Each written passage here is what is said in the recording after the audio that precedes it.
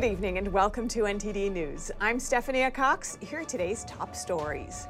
The latest inflation numbers are in, how prices are moving, and what the administration says amid pressure from Republicans. The Justice Department's 60-day rule means it can't prosecute former President Trump as Election Day approaches. But what about congressional investigations? On Capitol Hill today, Senator Lindsey Graham proposes a national abortion ban. What's in his bill, and do others support it? As the midterms approach, who's likely to vote and who's likely to win? We ask a chief pollster for his take on the latest numbers. And a Twitter whistleblower testifies at a Senate hearing. He says Twitter leadership didn't seem to care when it was alleged that a Chinese spy was working for the company.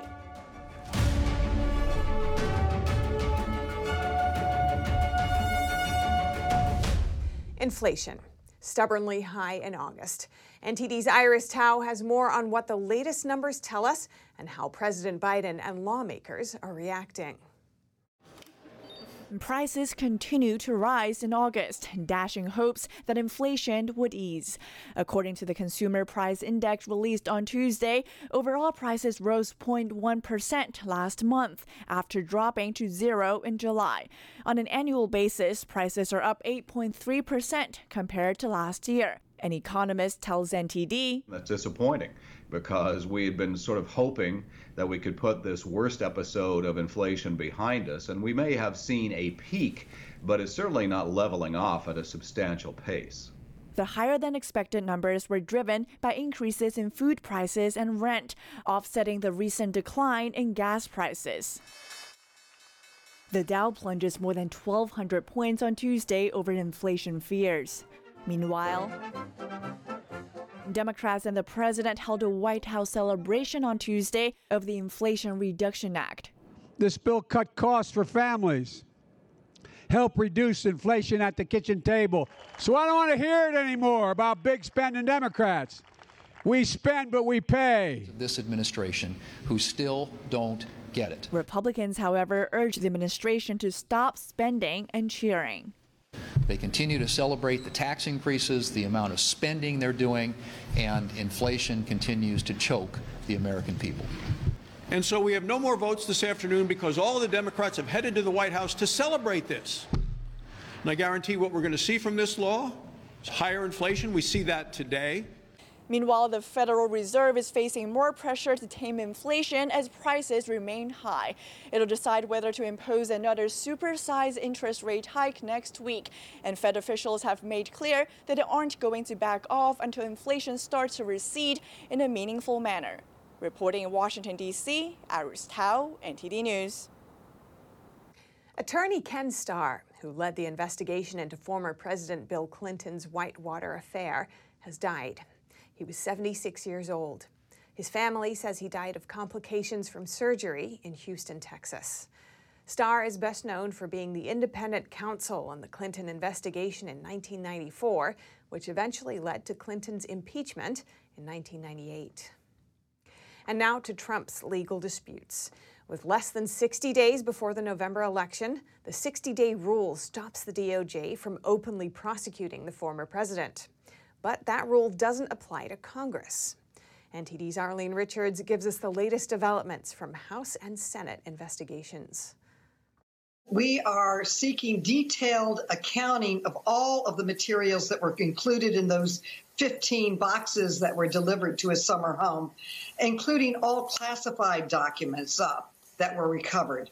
That's Democrat Representative Carolyn Maloney, chair of the House Oversight Committee, back in February. She told MSNBC the committee was expanding its investigation into records recovered by the National Archives from former President Trump's Florida home. The investigation started weeks before Trump left office. Tuesday, Maloney sent another letter to the archives, this time requesting they get a personal certification from Donald Trump that he has surrendered all presidential records, which she says were taken illegally from the White House. In the letter, she expressed continued concern that sensitive presidential records may remain out of the control and custody of the U.S. government. Maloney said the committee has the power to amend the Presidential Records Act, but the House isn't alone in its investigation. Yesterday, in a letter to Attorney General Merrick Garland, the Senate Judiciary Committee asked for all records related to alleged political interference by the Trump-era Justice Department. This probe comes as former New York U.S. Attorney Geoffrey Berman publishes a book about his investigations during the Trump administration. Berman has said he was fired by then Attorney General William Barr because his department's investigations were a threat to Trump's 2020 re-election chances. Rachel, my book, as you know, is all about transparency. I wanted people to understand the full scope of the outrageous and improper political interference by Trump's Justice Department in the cases of the Southern District of New York. With less than 60 days until the November election, the Justice Department served over 40 subpoenas on Trump allies in a renewed effort to probe events that occurred on January 6. Arlene Richards, NTD News, New York. More of the affidavit used in the raid of Mar-a-Lago has been unredacted, but we aren't learning much new information. The DOJ actually asked for the new release. They say that the details were already discussed during the special master hearings. They include specifics of classification markings and confirm that Trump returned some documents during prior subpoenas. And a 15-week ban on abortions in every state. That's what senior Senator Lindsey Graham proposed today. Democrats were quick to push back. NTD's Melina Weiskup reports. This abortion bill that Senator Graham just introduced today would place a national abortion ban after 15 weeks of pregnancy. Now, there are exceptions, that is, if the mother's life is at risk, or in cases of rape and incest, that is, if those crimes have been officially documented. Senator Graham says the goal of this bill is to make our abortion laws consistent with the rest of the world and to prevent abortions of pain-capable babies. That if you have to provide anesthesia to keep the baby from feeling pain to help save its life, should we as a nation be aborting babies that can feel excruciating pain from an abortion? Speaking to a packed room, the senator explained that this bill serves to counter Democrats' national abortion proposal, allowing abortion on demand in every state. Graham calls the Democrats' proposal an extreme one, saying it puts us on par with just 7 other countries, including North Korea and China. But mainly the tactic here is to ignite more public discussion around this issue. Senator Graham mentioned this point. We also heard this point from the president of March for Life just after that conference. So let's listen to what they had to say. Right now, 28 states in the country have unlimited abortion, and so this will work towards a common sense law in those states to enact limitations. We're trying to pick a position we think will rally the country to be more sympathetic to an unborn child. Democrats were quick to condemn Graham's proposal, the White House releasing a statement calling ideas like this, quote, continued radical steps by elected Republicans. Proposals like the one today send a clear message from MAGA Republicans to women across the country. Your body, our choice. But could this bill be taken up in a Republican majority? Leadership today downplayed that possibility. In terms of scheduling, I think most of the members of my conference prefer that this be dealt with at the state level. This contrasts with his previous comments on the issue. Just a couple of months ago, McConnell said a national ban on abortion was, quote, possible. Reporting in Washington, D.C., Melina Weiskup, NTD News. And with that in mind, midterms are now just 8 weeks away. Tonight, the last primaries are wrapping up with elections in Rhode Island and New Hampshire. A key race to watch tonight is New Hampshire's U.S. Senate race. Democrat Senator Maggie Hassan is up for re-election, and last time she was on the ballot, she won narrowly against her Republican opponent. And looking more broadly at voter trends as the midterms approach, I spoke with Robert Cahaly, Trafalgar Group's chief pollster, earlier today.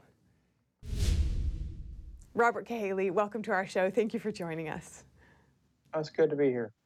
Now, Republicans had been hoping for a red wave in the coming midterm elections. What do you think is going to happen based on what you're seeing? Well, we see a significant tightening in a lot of the key races. I would point to you 4 kind of bellwether states. You look at Pennsylvania, what was once a double-digit lead by Fetterman is now close to Most recent polls all show Oz within 3 polls in a row. What was looked at as a significant victory by Warnock, and now 3 polls in a row show Walker leading that race.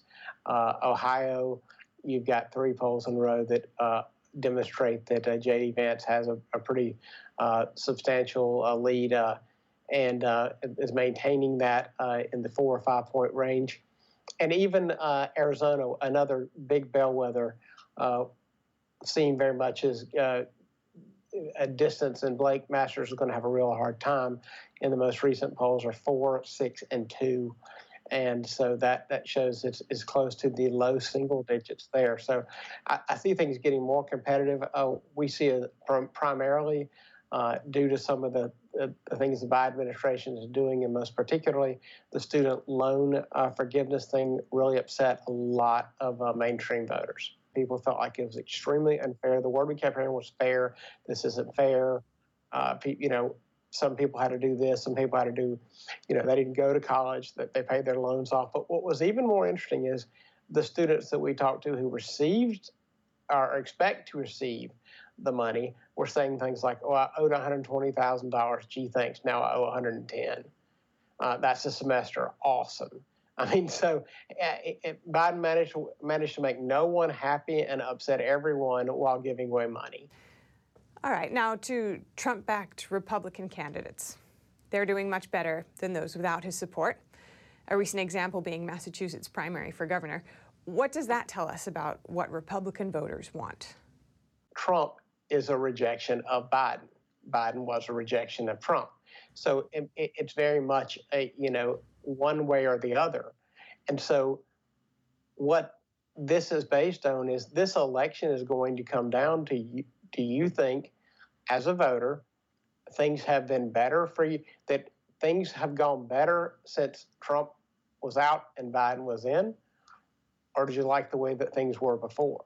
So, I say, and I've said this a few times, running with Joe Biden as the president, if you're running on a Democrat ticket, is like living in a house with termites. You might not notice there's a problem on the outside. Everything looks fine. Nobody's talking about it.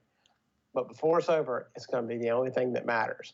And before it's over, this is going to be a referendum on Joe Biden and the Biden administration, and it's going to make it very tough for those people who've been lukewarm on that. And the Trump-backed candidates clearly are seen as rejections of the entire Biden agenda. And there's been a lot of talk also about whether the FBI's raid of Mar-a-Lago will help or hurt Trump-backed candidates. What's your take on that? I think that 2022 is a lot like 2021 was, and it's about motivating the people who voted in 2020 to vote in a non-presidential election. Whoever turned out the most people in 2021 was going to win Virginia, and the Republicans did a little bit better job than the Democrats did. But it's all about grabbing those people who don't usually vote in a particular election cycle and bringing them in. This is not a motivation election. This is not a persuasion election. It is a motivation election. So I think it will motivate some Democrats, but it will also motivate, we've seen probably to a greater degree, Republicans who say enough is enough. And so now looking at New York, a recent Trafalgar Group poll found that Governor Kathy Hochul had only a 4% lead over Republican candidate Lee Zeldin. Does this narrow margin surprise you at all? Not really, because she's universally blamed for a lot of the no cash bail and all the crime.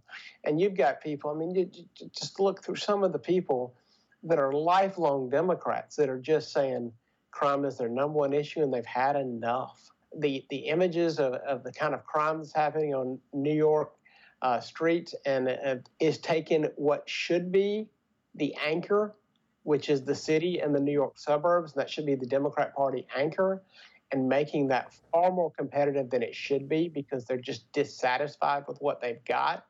It's not an embrace of Republicans. It is a rejection of the incumbency.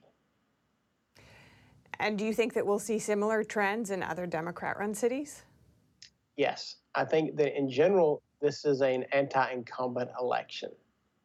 And I think we're going to see that in a lot of places. And, people talk about the map being difficult for Republicans, but especially when you look at the Senate, it's important to remember that 3 of those Republican seats they're defending, Alabama, Ohio, and Pennsylvania, the Republicans are not running incumbents, they're running fresh faces.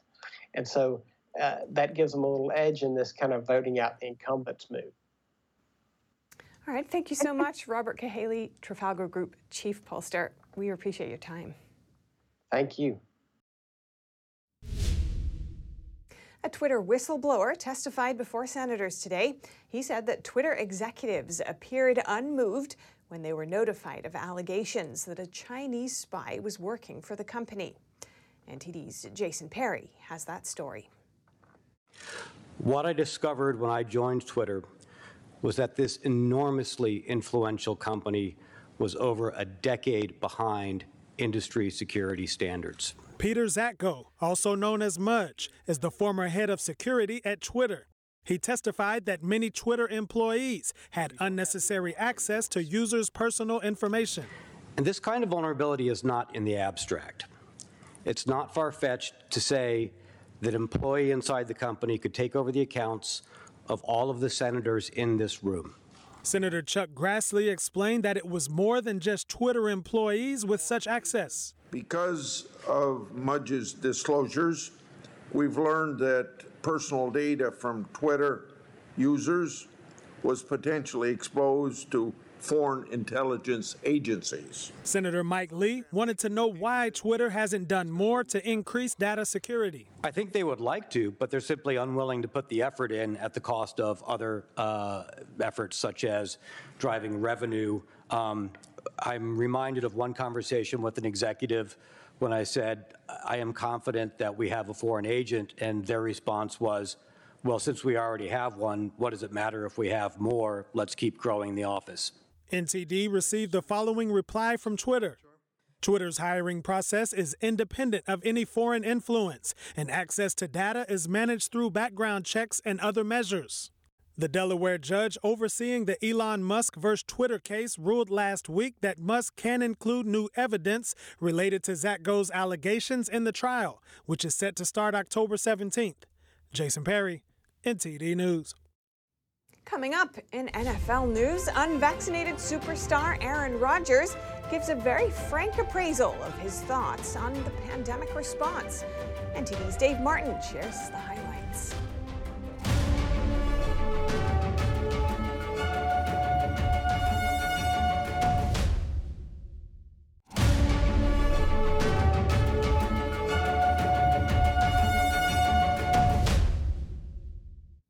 Multiple events designed to teach children about sexuality are taking place this month. Our reporter spoke with an expert on trauma and sexual abuse to learn about the potential impact explicit content can have on kids. In Katy, Texas, a Christian church plans to hold a drag bingo event open to families later this month. The church openly supports LGBT populations and has a clothing boutique for trans and exploring teens, youth, and young adults. Elsewhere in Texas, a teacher was fired from her job at an El Paso high school on Friday. That's after she told students not to judge people who want to have sex with 5-year-olds. This clip of her surfaced on social media. Minor attracted persons. So don't judge people just because they want to have sex with a 5-year-old. And on Sunday in Idaho, various drag activities aimed at children were held at the Boise Pride Festival. Jennifer Bawens is the director of the Center for Family Studies at the Family Research Council. She says some people think that children are innately sexual, so teaching them explicit content is helping the kids. But according to Bawens, teaching this content to young children can traumatize them, especially kids who were abused in the past. So not only is there an early introduction for kids who haven't experienced trauma, but then those who have gone through something traumatic, there's also this, whether someone says it or not, there's a kind of consent that's given to this behavior. She says these days, kids as young as 4 are learning how to have sex. There is absolutely no need for a 4-year-old to hear about that kind of material. She added that schools and other institutions should teach biology to kids at later ages, but that topics associated with values should stay within the family, Reporting by Arian Pazdar, NTD News. The largest teachers union in California spied on parents who were trying to reopen schools during the COVID-19 pandemic. And NTD's Daniel Hall spoke with the man at the center of it. The California Teachers Association, or CTA, targeted a grassroots parent group that worked to get schools reopened during pandemic lockdowns. That's according to Jonathan Zackerson, founder of Reopen California Schools. The revelation came through a public records request. The public records request came from parents down in San Diego at this particular school district, unrelated to this incident that they came across. In gathering documents for this, they noticed that their particular organization, Parent Association, was targeted by the California Teachers Association.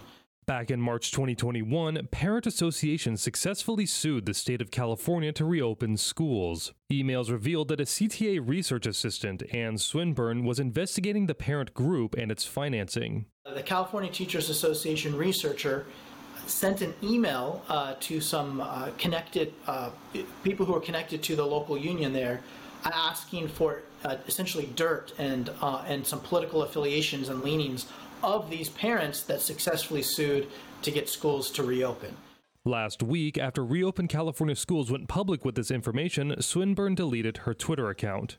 Before she deleted it, or even through some archives, we see comments of her making essentially to that point over and over again, that she's trying to find out these groups, this is targeted, this is right-wing, right-wing dark money groups that are funding this, and we just got to find out the pattern and find out who's funding them, and then we can ultimately discredit them. According to Zackerson, CTA is very involved politically. The association has over 300,000 members and is one of the most powerful teacher unions in the state. He described CTA's tactics as a, quote, smear campaign. A year and a half ago, when we were trying to get schools open, we were called racist, we were called white supremacists, we were called all sorts of names to try to discredit the fact that we just wanted our kids in schools.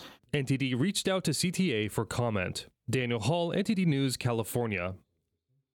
And now over to sports news. Here's NTD's Dave Martin with today's top stories. NFL star and California native Aaron Rodgers is one of a very few high-profile athletes not vaccinated against COVID-19. And he was critical of his home state's pandemic response on a recent podcast with Bill Maher. I grew up in a small town with very little cases up in Chico, California, but all the small businesses are gone. Rodgers also touched on the restrictions that other non-vaccinated athletes have endured, referencing Nets star Kyrie Irving as one of the more nonsensical cases. He attended a basketball game and got to watch it in the stands, but couldn't play on his team because he wasn't vaxxed. Rodgers also shared his thoughts on a California bill that will penalize doctors for spreading unapproved information about COVID-19. I just told you, Gavin Newsom is thinking about signing a bill to criminalize medical misinformation. Yeah, based on whose standard of misinformation? So, Rodgers and his Packers lost to the Vikings in their Week 1 opener and will look to rebound in Week 2 against the Bears on Sunday night. In college football news, the defending champion Georgia Bulldogs are the new #1 team. Kirby Smart's squad overtook Alabama at the top of the AP poll after blowing out Oregon 49-3 and following that up with a 33-0 win over Samford last Saturday. The Crimson Tide, meanwhile, struggled against Texas, needing a late field goal to win 20-19. Other notable moves include Kentucky moving up to #9 from 20 after beating Florida. Texas A&M dropped from 6th to 24th after their home loss to Appalachian State, and Notre Dame fell out of the polls altogether after their 0-2 start. Finally, tonight's sports schedule includes 15 baseball games, including an Angels-Guardians matchup, where superstar Mike Trout, who's homered in 7 straight contests, will look to tie the record at 8. That's all for your sports news today. Back to you, Steph. Thanks, Dave. And that's all for today's news. Thanks for tuning in. I'm Stephanie Cox.